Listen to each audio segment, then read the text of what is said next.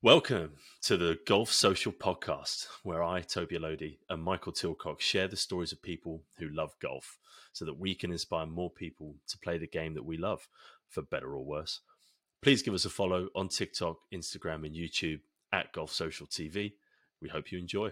Tilcock, do you want to hear a little song that I've seen on TikTok recently? Absolutely. Europe's on fire. United States is terrified. Europe's on fire. Ooh. Na na na na na na na na na na. I thought Shane Lowry's rendition of that on the bus was absolutely out of this fucking world. Like actually watching Rory McIlroy be like a teenager on a school trip in the middle of the aisle of the team bus, singing that song, and a bunch of like professional golfers in their 30s and 40s going mental on a team bus in Rome, having just destroyed the Americans. I thought was one of the best bits of content of the year. I was massively into that. But talk to me about why Irish people are always more fun than any other European people. Because I think they're certainly compared to the English, who are just have no sort of stick up the bottom. Correct. Far too concerned with, I don't know, like dignity and all that crap. They're far more reserved. Although to be fair, Tommy Fleetwood's he's got crack. But like Tyrrell, I actually thought Tyrrell was quite uptight. I thought he would have had a right bit of like banter and a bit of like don't care, take the shirt off, run around, go mental. And he's absolutely not. He's quite quiet. Yeah. Which I found really surprising considering he chunters away to himself all the time. And obviously Rosie's never going to do it. Well, again, Rosie has passion, but he's never going to be up bouncing Rosie's around, like your dad, isn't he? Yeah. Like, no one wants to see him dancing. No one wants to see him singing. He's like the dad of the team. Proper. I bet he must have felt really out of generation. Like, he must have felt like he was just being brought along. Do you think it's his last Ryder Cup? I think it is. Well, did he get picked or did he qualify? Got picked. I mean, it might be his last Ryder Cup, but he deserved to be picked this year. He's played really well this year. Yeah. And he played brilliantly in the Ryder Cup itself as well. He holds so many crucial putts. Yeah, he did everything you wanted from a experienced Ryder Cup pick, right? Like he kept McIntyre from completely imploding and then hold loads of really great putts. I don't see why you take him to Bethpage personally. Like, I think doesn't make sense to me. He may well have to qualify. Yeah. To get there. And I think he'd be so much better as like an assistant going into like the assistant captain pool now, because then he could even do a Dare Manor in 4 years' time, right? That could be his vibe. So yeah, I think I could see them getting Donald to repeat. I want them to. Since they've lost so many potential captains with Liv, Westwood, Poulter, Stenson, Casey? Has he gone to Liv? Yeah, yep. Casey. That's a whole generation of. They're actually a bit short of captains, weirdly, at the moment. I think one of the biggest, like, if Europe want to try and differentiate or come up with a better process than the US, right? Because we haven't won an away Ryder Cup since Medina.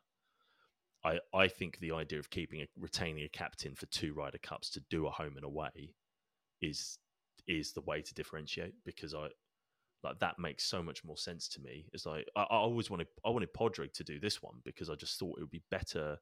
It's actually better for them to do a home one, win, and then go away and try and do the same stuff. Yeah. You got nothing to lose. Yeah, I just think that's a better way of running the team. So I read this article on Golf Digest today, which was basically saying the Ryder Cup is boring because the home team basically always wins. Mm-hmm. And that's rubbish. Firstly, it wasn't boring. Nope. And secondly, the home team doesn't always win. Like, it's only in recent years that the US have started winning a couple at Whistling Straits and Valhalla. Yeah. I mean, I don't know where that article came out of, but I thought it was it's thrilling even when you thrash them. Well, what is rubbish? He must have been American because it's really rubbish when you're definitely Who going to wrote it? lose. I don't know, some Oh, randomer. I don't know if it was Luke Kierdinen or whatever, Kierdinen, who is English, but he writes for them a lot. No, I think Friday, right, when they didn't win a single match, was some of the best sport I've ever watched ever. I watched every single shot and I was gripped. It was phenomenal to watch European players playing golf at that standard and loving every second of it. Like, that was so involving. And then kind of watching America sort of think they might be able to fight back on Saturday was equally sort of captivating. But I loved the victory in Paris. I was there in person to see that, and it was brilliant. And we dominated. They won the first session there, and they were 3-1 up in Paris. So yeah, it's been very much home team wins for the last, is it 4 or 5? Yeah, it went Europe have won for the last 30 years. Well, I mean, at home, yeah, but it went Medina in 2012, I think. It was Glen Eagles, Hazeltine, Paris, Whistling Straits, and then here. And it's been the home team ever since Medina, basically. And like, I'm with you. I don't find it boring. Whistling Straits got boring because there was just no way of winning it on the final day, and Europe were in where I think the coverage has gone a bit weird is everyone wants to say the home team win it all the time. And actually, I think what happened was the generation of Americans that turned up in Whistling Straits were ahead of the generation that we were in a big transition year when we went to Whistling Straits. So I think Bethpage is going to be a proper Ryder Cup because we've now got a proper young generation of talent who play in America, well, proper core of talent who play in America, and some really young guns who can hit it as far as they do. And I think we can go and actually challenge them. We didn't have a good team for Whistling Straits. It was a shit team. Bunch of rookies, bunch of old players who can't play big courses. Like there was no way of us ever being able to compete there, and that just was bad timing. But do you know what is actually a lesson learned from last time around is how different a team can look in just 2 years. Yes. Like both teams, like that American team, you thought, wow, that's invincible. That's going to win the next 10 Ryder Cups. And then suddenly they come into this Ryder Cup, Liv's a factor, but actually mainly it's just a loss of form for guys like Morikawa, Justin Thomas, Spieth was awful. Yep. Like even like Cantlay's not quite had the season, not as good as he was in that spell. And then on the opposite side, you've had the emergence of McIlroy and Rahm as like part of that top 3 in the world with Scheffler. You've had Hovland's probably the next in line. Oh my God. Hovland, I know I said this in one of our WhatsApp groups, but honest to God, I could genuinely marry that guy. Like he chipped in on the first green of a Ryder Cup in foursomes. It's just like what? And to beat Scotty Scheffler when and he Brooks, could have putted it as well. Yeah.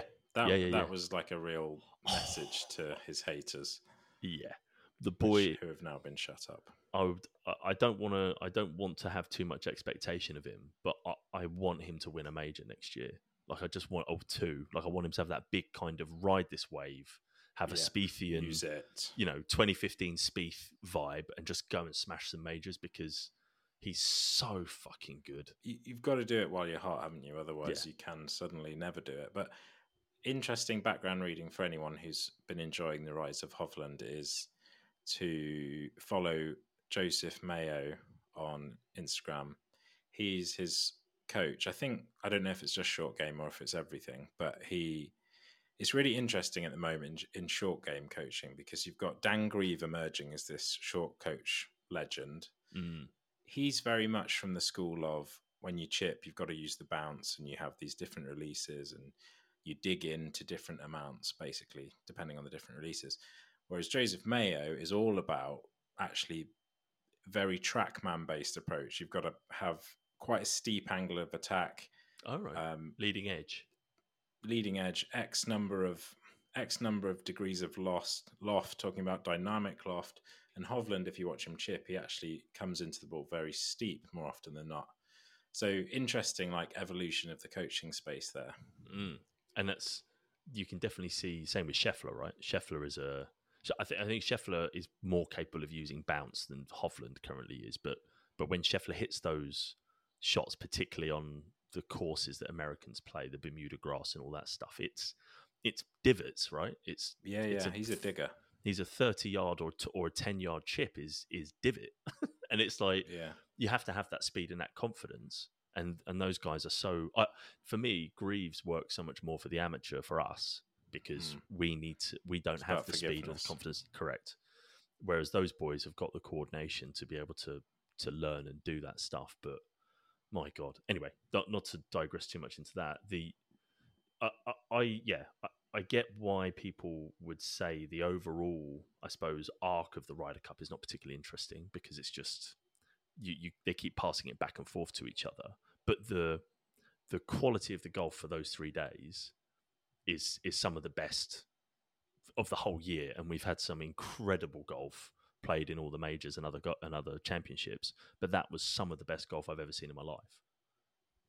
So I would agree. I really enjoyed watching it. It's the most I've watched a Ryder Cup in recent years. Now, who were your stars and villains from each team? Like whose reputation went up and whose reputation went down on the back of this? So do you know what? For me, Hovland has gone up even from a high base that he was on. Yeah. I'll try not to say everybody, but I'll pick, for me, Hovland, also McIlroy. Like I knew from McIlroy being upset at Whistling Straits that wasn't just fake, right? That was totally authentic. Same when he lost to Justin Thomas on the last hole in Paris. Like, he actually does feel for it. And you sort of sometimes look at Rory and I never quite know if he's fully authentic. But watching him celebrate putts, watching him celebrate Matt Fitzpatrick going ballistic, like the boy loves this competition. And that actually made me feel more like Rory McIlroy is a proper human being. And that's great, because when you have that in sport, then you're just captivated to watch everything that they do. So those two, there's so many more I could say, but those two from the European side. And then from the American side, like Max Homa, he's done this in the President's Cup last time out, and he's done it now in a Ryder Cup. Like, the boy is... I still don't know if you can win a major championship because it's not the same test. But my God, is he going to keep earning Ryder Cup points? If I was going to Bethpage in 2 years' time and I was drawn in any match format with Homer, I would be shitting bricks. Like, he is so good at match play. So good. I don't know if he went up as... I think he was slightly overhyped in this Ryder Cup. Like, I'll hand it to him. On the 18th, he had a 6-foot putt with a bit of break on to not lose the Ryder Cup on that green. Yeah. And he held that, and that was impressive. And he said, could you see my legs shaking, to his caddy afterwards? So that was impressive. But in the holes preceding that, he missed 2 putts within 8 feet, and he on 16, is it the drivable par 4? Yeah. He blew after Fitzpatrick's already hit his drive in the water, and then Helmer hits his drive in the water. And I was like, oh, okay. Actually, Fitzpatrick wasn't that great on the back 9 in the singles. Yeah. But I do think his ball striking, so he holds some really great putts on the Saturday and I think on the Friday as well. But his ball striking is so strong that when you think about someone who can go 5 sessions for the Americans for the next 2 Ryder Cups, let's say, because I think it's too hard to kind of project any further than that, then I think Homer's going to be able to do it. And I think he's a proper threat. Whereas you think about some of the other boys in that team, like Schauffele. So my villain, if there is such a thing, I'm not going to pick Cantlay because I think Cantlay's basically becoming who he always was, and I love that for golf. So I don't want to villainize him. Like, I want Pat Cantlay to do more of that because I think that's his essence, and I think that's great. I think Schauffele, and I've said this all through the season, he is the meltiest melt who's ever melted, and it is horrific. Like, it's awful, and he just doesn't... under pressure. Yeah, all he cares about, right, is making money. Like, he plays He plays so golf. harsh. He plays golf because it makes him millions and millions and millions of dollars, and that's cool. But the boy has no stomach, no heart, no fucking anything. Because the minute he's put under the tiniest amount of pressure in the Ryder Cup, he shits the bed. When he's like out there in a 4-ball where Patrick Cantlay's making birdies, like he gallops away, right? He's absolutely fine. He just off he goes. I'm Schauffele. He can shoot 60s and 62s, right? But when he's put under any kind of pressure, he is so melty. Yeah, I don't disagree with that. A slightly harsh assessment. I think. Yeah, go on. Who's yours? Well, I think hero for me.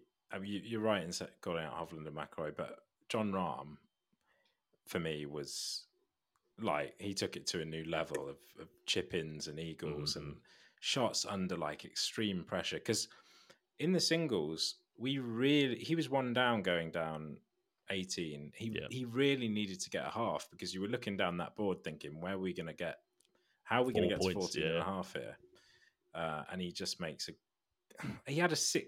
Firstly, hits a great drive, hits a great shot onto the green from like 260, and then he's got like a 60-foot putt for eagle, and he knocks it to like 2 inches under that pressure. Mm-hmm. He is Hollywood. He's got to win 7-8 majors plus to like have a decent career for his ability and bottle. I do think he is. Yeah, he's box office. Like the putt he held on Friday to half that match, and again it was going 10-foot past, right? But who cares? Because he just has that. He has the proper X factor, like that, and there are only a couple of guys in the game who have it, and he's one of them. And it's so cool to watch him do it in the Ryder Cup, and to care about it. Like that's for me, that's the difference between him and the entirety of the rest of the US team, right? They don't. What I felt this particular Ryder Cup is they don't give a fuck about the Ryder Cup. Like they care about That's losing. what it looked like, right? They care about in the moment. I'm getting embarrassed, so Scotty crying because he got beaten 9-7, right? They've got egos, so they care about it, but they don't. For me, watching them, they don't give a toss about the Ryder Cup. Like Rahm, I think they didn't care about it when they were away from home. Yeah. Like they seem to care about it when they were at home and they've got their fans behind them, but they literally just really went into their shells with like 50,000 Europeans singing "Europe's on fire." Yeah, totally. But I think when the Europeans travel, like they do want to go there and win. Like they are upset when they don't. Like they genuinely put all the emotional heft into trying to win, and it doesn't feel like the US does that at all. And so they just come over as these cold machines. I think a lot of criticism's got to go to Zach Johnson for being the least inspirational Ryder Cup captain in history, but a nice guy, so none of the players want to slag him off. But rubbish captain. But villain for me on the US team, Colin Morikawa. Jesus Christ, he was bad. Mm-hmm. His putting, he's got a serious putting problem at the moment. Yep. Like from 5 feet, 6 feet and in, he is shaky AF. And he is not looking like a 2-time major champion at the moment. No. And it's weird because that now seems, it was only, 2 years ago? I think it was 2 years ago. That now seems like a long time ago. And again, I think he's still going to make money, right? I still think he's going to be hanging around the PGA Tour for ever and ever and ever because he's got a nice repeatable ball striking, and he'll have the weeks where he putts amazing for that week and earn some wins and that. But he looks a long way from competing with any of the big boys. But also Ricky, 0 points. He was poor. It's not good. Not good. Being hidden. Rusty. I don't think he came out on Saturday, did he? I think he played Friday, both sessions, maybe, and then they just hit him, and he did well to even get to 16 or wherever he did with Tommy. But also, he conceded a 2-foot downhill left to righter to give Europe the Ryder Cup, which was bizarre. Yeah, I think there's a 90% chance he didn't realise that was to give him the Ryder Cup. Do you think? People are saying it's great sportsmanship. I genuinely don't think he'd done the calculations. No, it's not the concession, which annoys me as a separate topic. But it's not that. It's I think Ricky had just given up. He just wanted to get on the fucking plane. To be honest, on the booze. yeah, it's like I am done. Get me out into Yeah. Rome.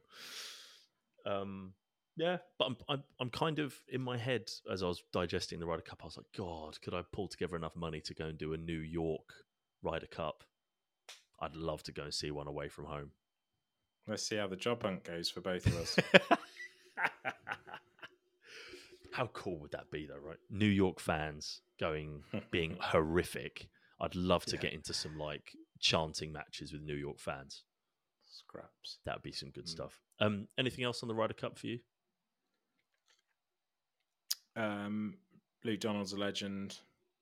Yeah, I think that's about it. That's that. I would like to now go and play Marco Simone. I wasn't bothered because I've been listening too much to the American press about how they hated the course. But now I've seen it on telly and the undulation and stuff. I'd love to go and play that. I think It'd be quite different if you can't carry it 290. I think. yes, I'd be playing from the up tees. Yeah, and they need to mow that grass a bit for us choppers. Indeed. Yeah, it was a great Ryder Cup course. Oh, it was brilliant. Like the par threes were excellent. The pin positions they could put them in they had so many random little hollows and stuff they could find. I think the danger off the tee all around par fives, par fours, all the danger was fantastic. Fantastic. Big dagger in the heart of the roll back the ball debate as well. Instead of rolling back the ball, just bloody grow the rough. Yes. They were just chopping out. Oh, when people were hitting, I think it was a par five towards the end of the front nine. It's either the ninth or the eighth, I can't remember. And you had Victor and Jordan both in the rough, and they both like topped it forward 50 yards. I was like, yes, this is proper. Like you shouldn't be allowed to take a hybrid out or a 4-iron and chop it out of rough when you've hit it that far offline. It's like you should be getting a wedge out, and it delivered. Very happy with it. I reckon they'll do another one there. Not in like probably 10 years or 12 years time. I think they'll do another one because I think it's that good. Excellent. Should we talk about the other really important win that happened since we've been off? We could do. Yeah. Toby's on fire. So I've won the Cowley Bowl, which is the biggest golfing achievement I've ever had in my life to date, ever. So for the listeners, that is the major match play tournament at Wanstead Golf Club. It is one of the 5 or so majors there are in the club, and Toby has managed to etch his name on it. I've also won a medal for my caddying abilities, which is what we really want to hear about. Exactly. So yeah. What happened, Toby? What happened? So I had to play.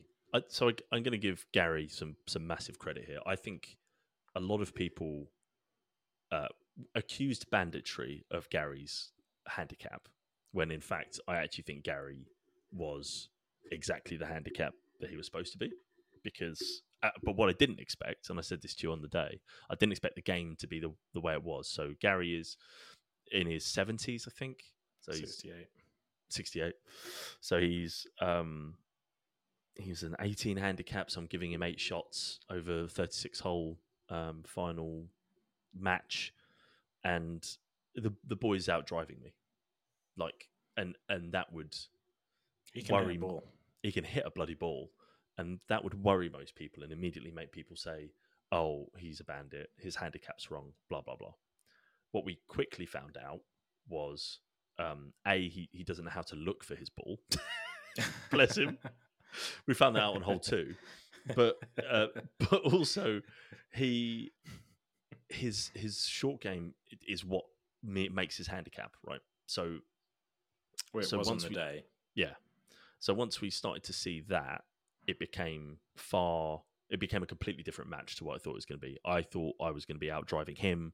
I was going to be winning the kind of distance thing, and therefore I'd have shorter irons in all the time, all that sort of stuff, which just was not the case at all. And I ended up beating him kind of around the greens and on the greens. And yeah, I think I was 4-3 up after the first 18. And then, to be honest, from there it was about getting through the first three shot holes in the field again.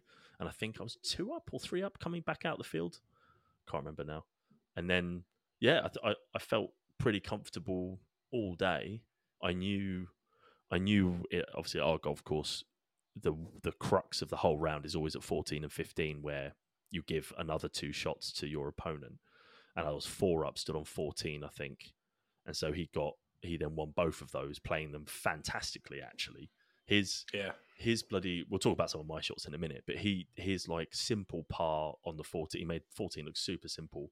And then he hit on 15 to, what was it? I don't know, 6 foot. Yeah, that was a great shot. And I would have had to basically hold it to half that hole. And then he just ditched it in the water on 16 because I think the pressure got to him. He tried to hit the similar shot that he hit in the morning, and there was more wind that he didn't account for, and it hit the water. I hit my exact same shot I hit in the morning, pin height or whatever, and then that was it. Were you nervous at that point? No, because you still had to, although he'd hit it in the water, you still had to not hit it in the water. Yeah. So it didn't, in a way, it didn't change much. You still had to execute a golf shot. I mean, it took a bit of the pressure off, obviously, but yeah, but I do. There was the feeling I could have had going through my head was, if this comes out the heel where the wind was coming from, if I get any of the heel on this 7-iron, this is in the water as well. So it had to be a fully committed shot. But because what's funny about doing the 36 holes is I knew exactly how far the shot had gone past the pin in the morning. The wind was a little bit more, so I knew I had more than enough club. So I really didn't feel nervous. It was having a plan, sticking to the plan, and then hitting a great shot, and I did. Yeah, and I wasn't.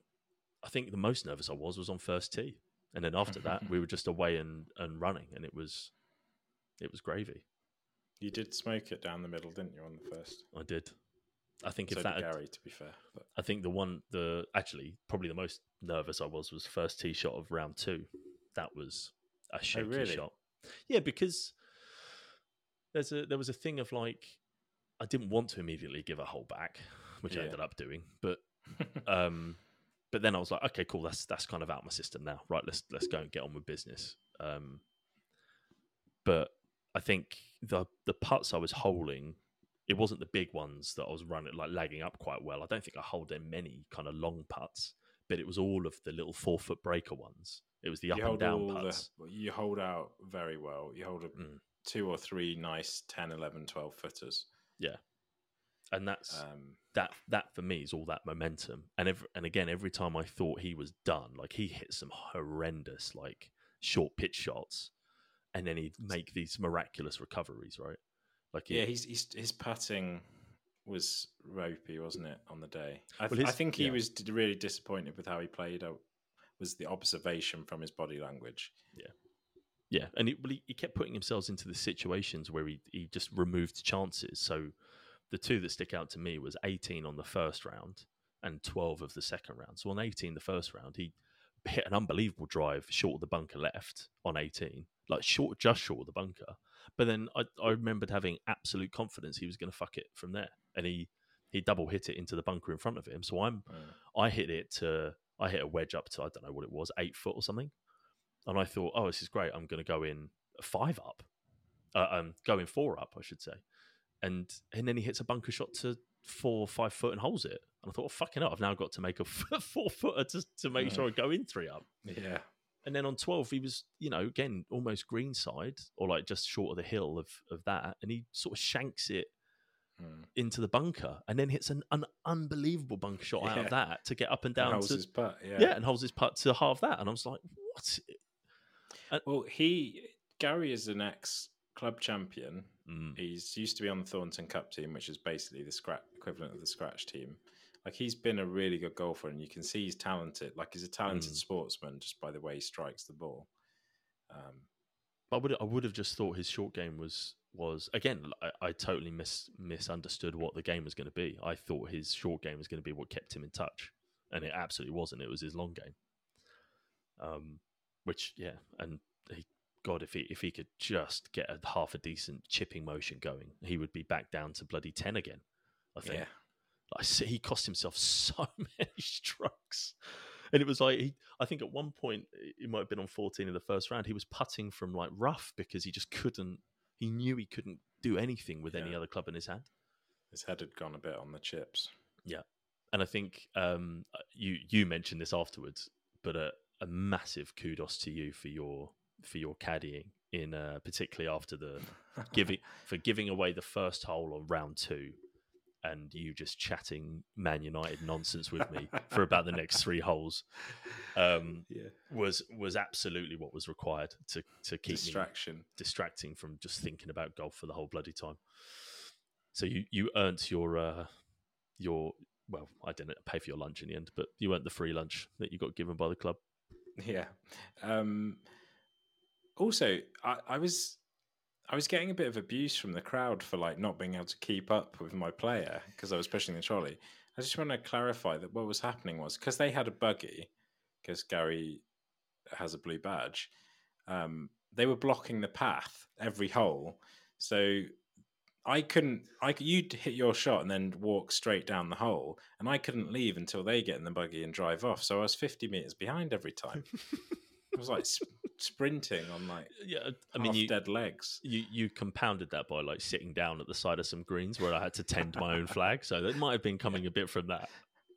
But also, you probably won't believe this, but in my head, I was like, I want to make this feel as like unserious as possible. Yeah. And like tending your own flag is like keeps it light. Playing down it's keeping it light, exactly. Yeah. To be honest, I was super impressed with your golf. I've played a lot of golf with you, and I would say that's I played 9 holes with you where you really striped it tee to green, but other than that, you were really good ball striking wise, and you hold out really well. Yeah. You probably played to your handicap pretty much over the 36 holes, so yeah, pretty deadly stuff. Yeah, I was always wanted to be hard to beat, but I think I just drove it fucking unbelievably, to be honest.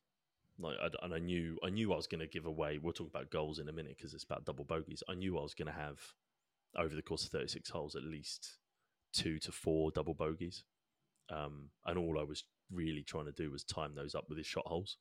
And if I could do that, I knew I was going to be all right. Losing anything. Yeah. And in the end, I think I haven't been able to work it out from my memory, but I reckon he gets obviously 8 holes on each, across each 18, if you see what I mean. He gets 4 on each side, so he obviously gets 8 on each side over the course of 36 holes. And I reckon on the front 8, the front sort of 9 of 8 opportunities, I reckon I won or halved at least 5 or 6. And then conversely, on the other half, he won 7 out of 8 of his points available on the shot holes. So I basically was winning on one half, he was gaining it back, and then I was able to beat him on the difference on some of the shorter holes. Yeah. So, but it was great. In the end, what was funny is I didn't sort of feel. It was kind of like the 68. Is like I didn't feel. It's weird. I didn't feel excited at the end. I just felt complete and utter relief. And then I was sat in the bar with you afterwards, and I was just completely exhausted, completely knackered, which is sort of an odd feeling. It's also, I was thinking about this as well. You think you're going to have a putt to win. Like, that's what I thought the end of the match was going to be. Like, I would have to hole a birdie putt or something. So to hit a ball into the middle of a green, walk up the green, still not knowing whether the guy's going to try and hit a chip shot in to make a 3, and then, or make a 4, I should say. And then him just picking up the ball and going, yeah, cool, well done, mate. I was like, oh, and now I'm miles away from the clubhouse. I was like, that was fucking anticlimactic. But luckily, Bertie was there to give me a bottle of Prosecco to celebrate on the 16th green. A high quality bottle of Prosecco. The most expensive bottle he had. So yeah, all good. Congratulations, great achievement. Mate. We're going to get plenty of snowflakes up on that board, aren't we? Yeah, it's been a bit of a rout. It has been. Oh, I've spoken to Zach and Ian Drainer of this podcast from earlier on in the year, won the foursomes match play, which is again one of the majors. We're going to do a match play 4-ball better ball with Super Cup with the Cowley boys, me and Ollie, versus Zach and Ian of the Heverington fame. But I think a four ball better ball match play is such a rare format that you get to play. I think that's the right thing to do the Super Cup as opposed to foursomes. Yes, I think four ball better ball match play is better. Yeah, that would be a really interesting game. Actually, it'd be really hard to pick a winner there. I mean, if Ollie plays like he has been doing, you'll win. Yeah. Like you saw, did you see me and Ollie won that four ball basketball competition the other day? He just sort of rubs off on whoever he plays with. He's so straight. He's won like 3 trophies in the last 4 weeks, I think. Is he? Yeah, because he won another four ball better. He won the Brian Egan, didn't he? So he's won the Brian Egan with Johnny. He's won that with the Cowley Plate, and he's won the Cowley Plate. Yeah, he's had a right little season. He's basically a 6 handicapper, but he has 11 shots. It's funny how that makes it really easy to win stuff, isn't it? Although to be fair, you won that Mikliotti. I did have a good round. I did have 5 birdies. Naughty. That's where your 44 points come from, mate. But he also did chip in as well, and also a lot of the holes where I had a good hole, he was also right there. Yeah. Ah, there you go. There's all the Wanstead news for all the Wanstead boys who've already heard all this in the bar millions of times. Also, I've got to now do a speech. Did you know this? A presentation evening. I know you'll hate that, mate. I know, yeah. I'm no good at talking public, and apparently I've got to buy everybody a drink. Not sure about that. You will actually hate that. Well, I'm definitely not doing it. I'm sending them all to fucking Bob Ward. He's only bought me 1 pint so far, and he didn't even say congratulations on the. He didn't say, as he handed me the pint, he didn't say congratulations on giving me loads of money. So I'm still just going to keep tapping up Bob for pints. So I've won him about $2,000. You should have bet on yourself if you wanted to bet on yourself. Well, I'm glad I didn't bet on myself now, actually, because I don't think I would have stuck around in the comp. All right.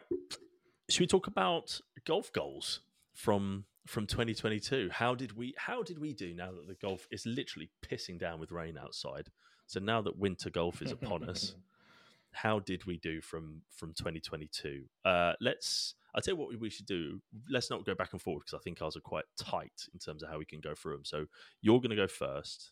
You're going to talk us through all the goals from 2022, and then you're going to tell us how you did against them. All right. My first goal. So this was last October, wasn't it? That we set these. My first goal was to go to the driving range once a week. My second goal was to record every round of golf I played on my strokes gained app called My Round Pro. And my third goal was to play 5 more top 100 golf courses. Tidy. How did we do? Performance review time. The thing is, so that first goal, driving range. I have not been to the driving range other than at a golf course, like before a round, since I set that goal. So I'm approximately minus 52 driving range sessions in debt based on that goal. I didn't think it was that bad. Yes. Holy shit. Really bad. That is an F. An F. That's a fail. That's an expulsion. You haven't even... You're truant. You're playing truant from school. You've been expelled.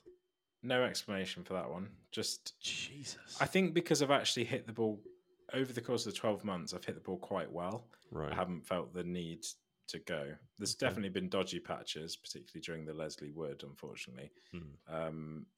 But generally, I haven't felt the need to go.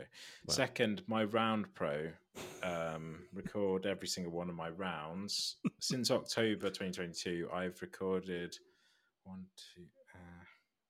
0 rounds in my Round Pro. I used to do it every... If anything, setting this goal has like weirdly made me rebel against the goal. You've wigged yourself out. Yeah, I used to do that every round before I set it. Pretty much every round before I set the goal. Yeah. And now I haven't done a single one. So I don't know what my strokes gained are. I know I'm still my relatively God. shit at chip and runs. Yeah. Wow. Yeah, so that's that. Not doing well. Okay. Yeah, Can he third save goal. it? Can he save it at the bottom? It's going to have to be a big old save. Play 5 more top 100 golf courses. And obviously, with what I'm doing with golflists.com, Nice. I've been trying to play as many of, well, not just top 100, but as many new golf courses as I can to help me with context for setting the top 100 on golf lists. So I have played, in no particular order, West Hill, Rye, both the Old and Jubilee, Royal Cinque Ports twice on separate occasions, the Belfry Brabazon, Tandridge, Silloth on Solway, Southport and Ainsdale, Delamere Forest, Wallasey, and Sandyway. Checks Sandyware. notes. Sandy. How many? I wasn't keeping count. How many is that? Sandyware. That is 11. Holy moly! You overachieved. Exactly, and we were going to play Olderberg and Purdis, but we had to cancel due to illness. I'm also playing Felix Stowe-Ferry next week in Suffolk. It's not. I don't think it's top 100 quite in most one of the ones that hangs around? Like it hangs at like 120 or whatever. Yeah. It's a true links course, so I'm looking forward to seeing what that's got to offer.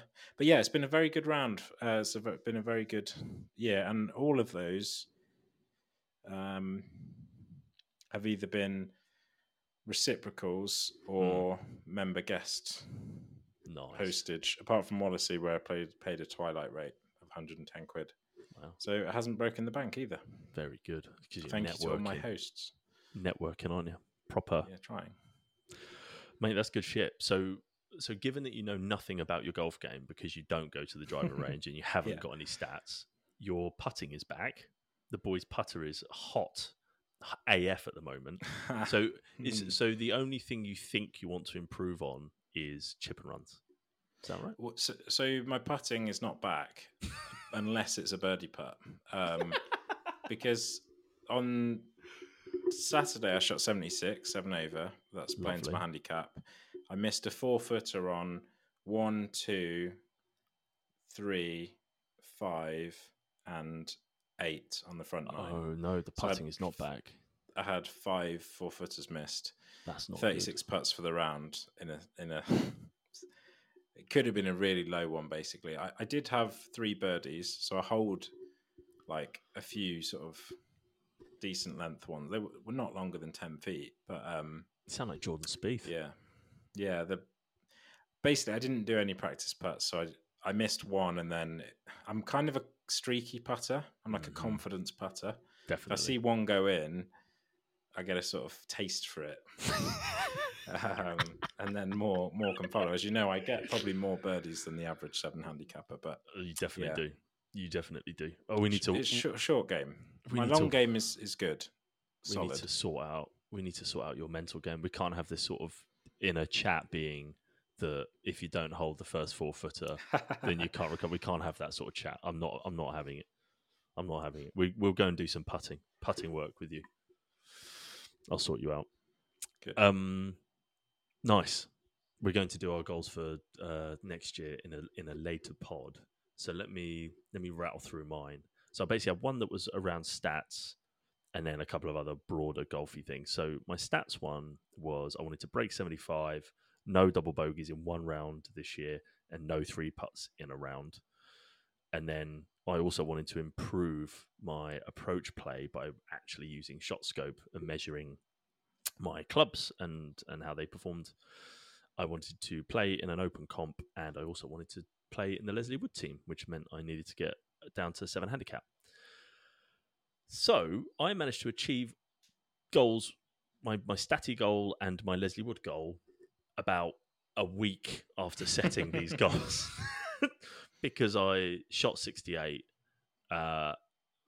famously from the pod last year, which got my handicap down to 6.5, which I've been steadily increasing. Although I'm on a downward trend again now, but I then obviously came all the way back up to 9, which actually all the way back to 10 at one point, which we didn't like.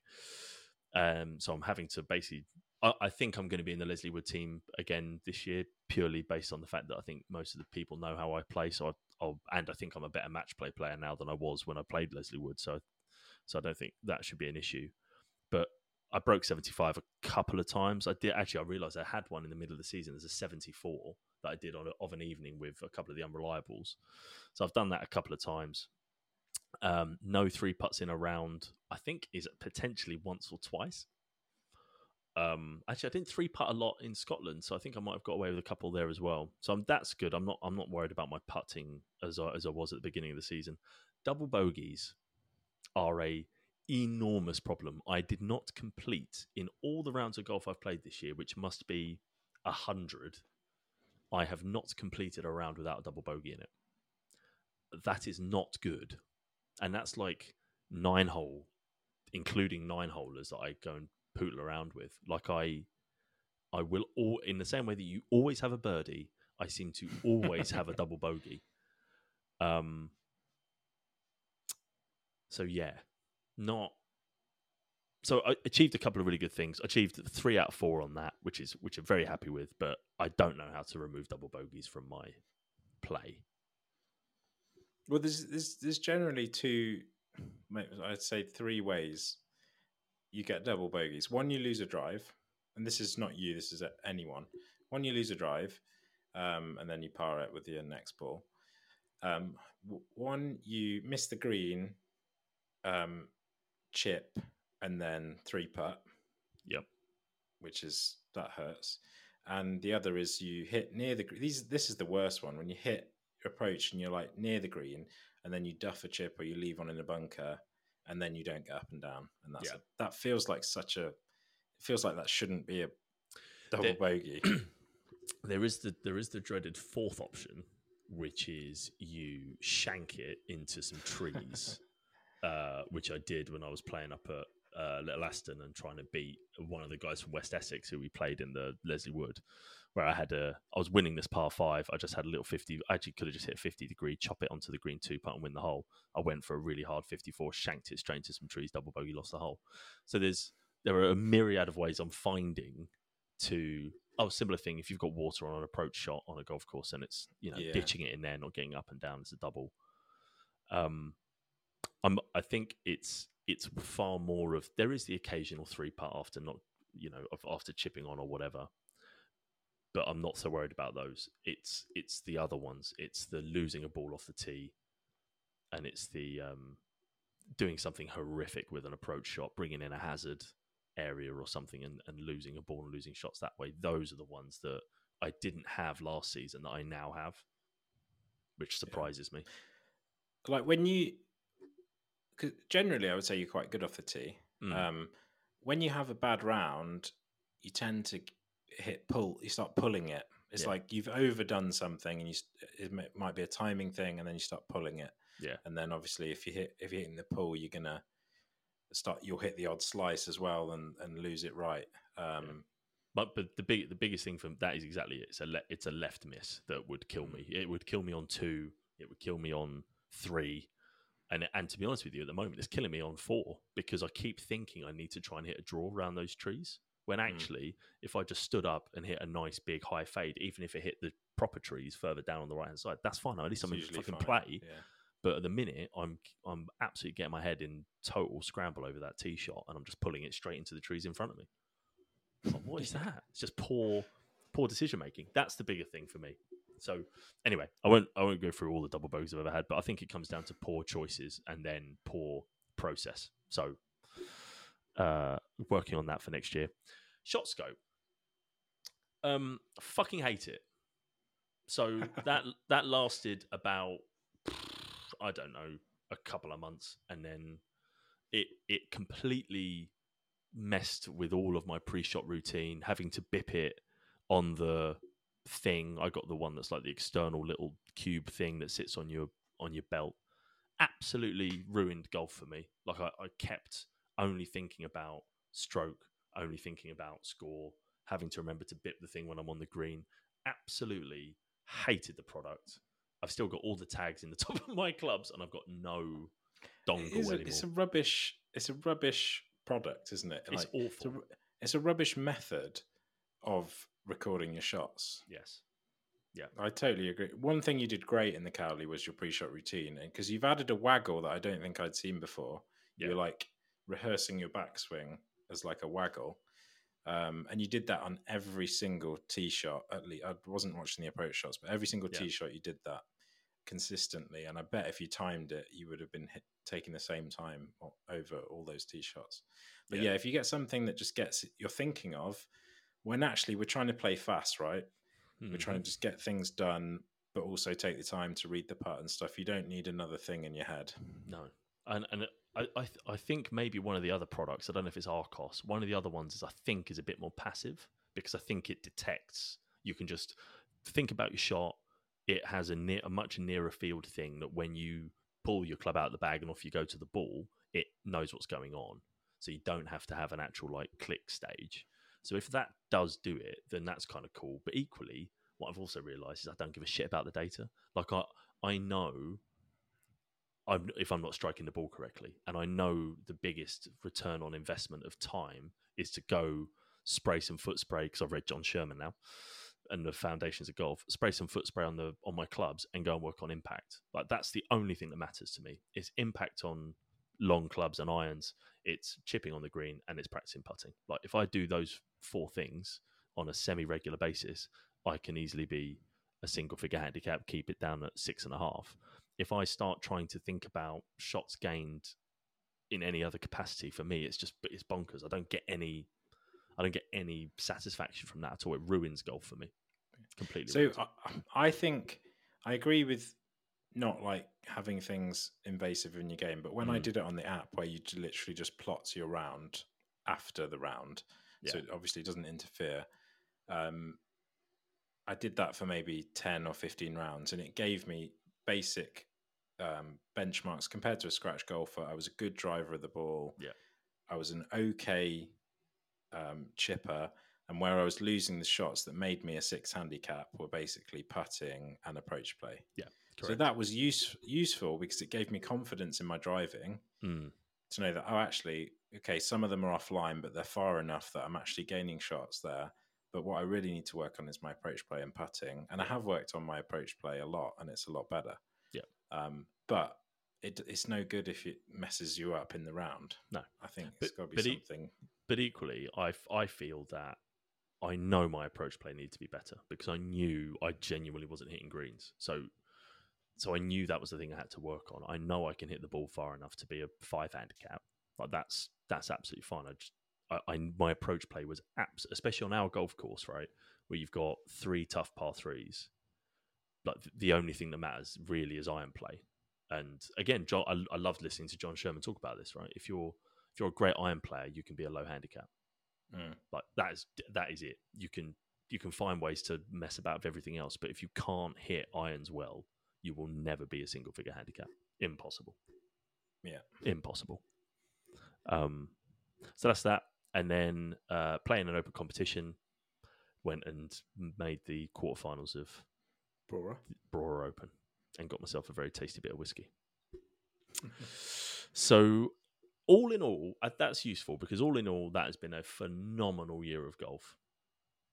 I think I'd give myself an A for that year of golf. What would you grade yourself? Definitely, I've moved away from thinking about getting better at golf. Mm-hmm.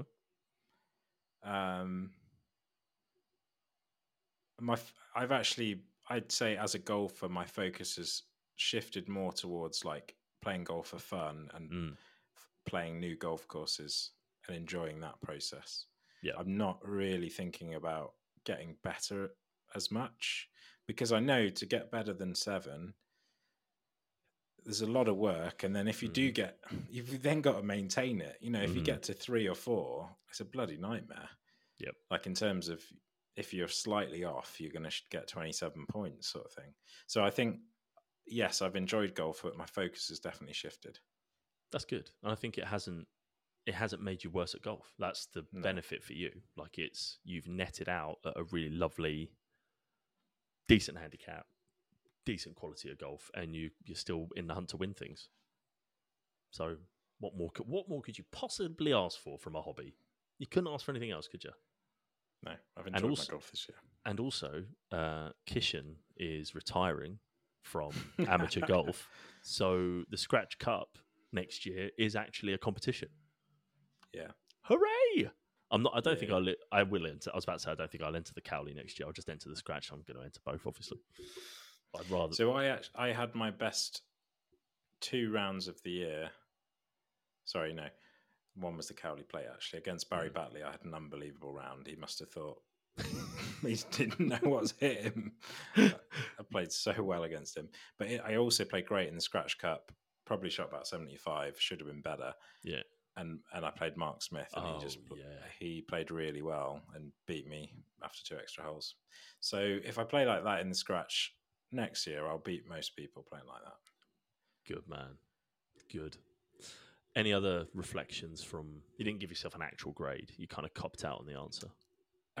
Probably like a B-. Lovely. Room to improve.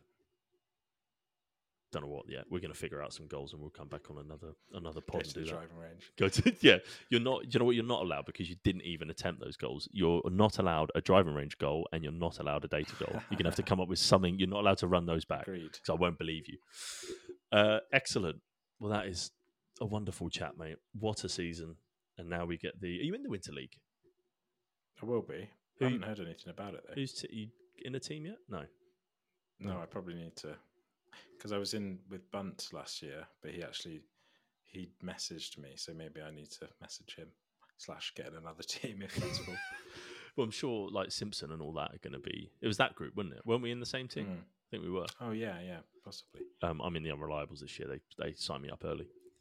They know value when they see it. I was not good. I was not good value this time last year. All right, mate. Well, thank you for everyone who's made it this far to listening to us warble on. Enjoy your golf out there, guys, in winter, and we'll speak to you next time. Cheers. Peace out.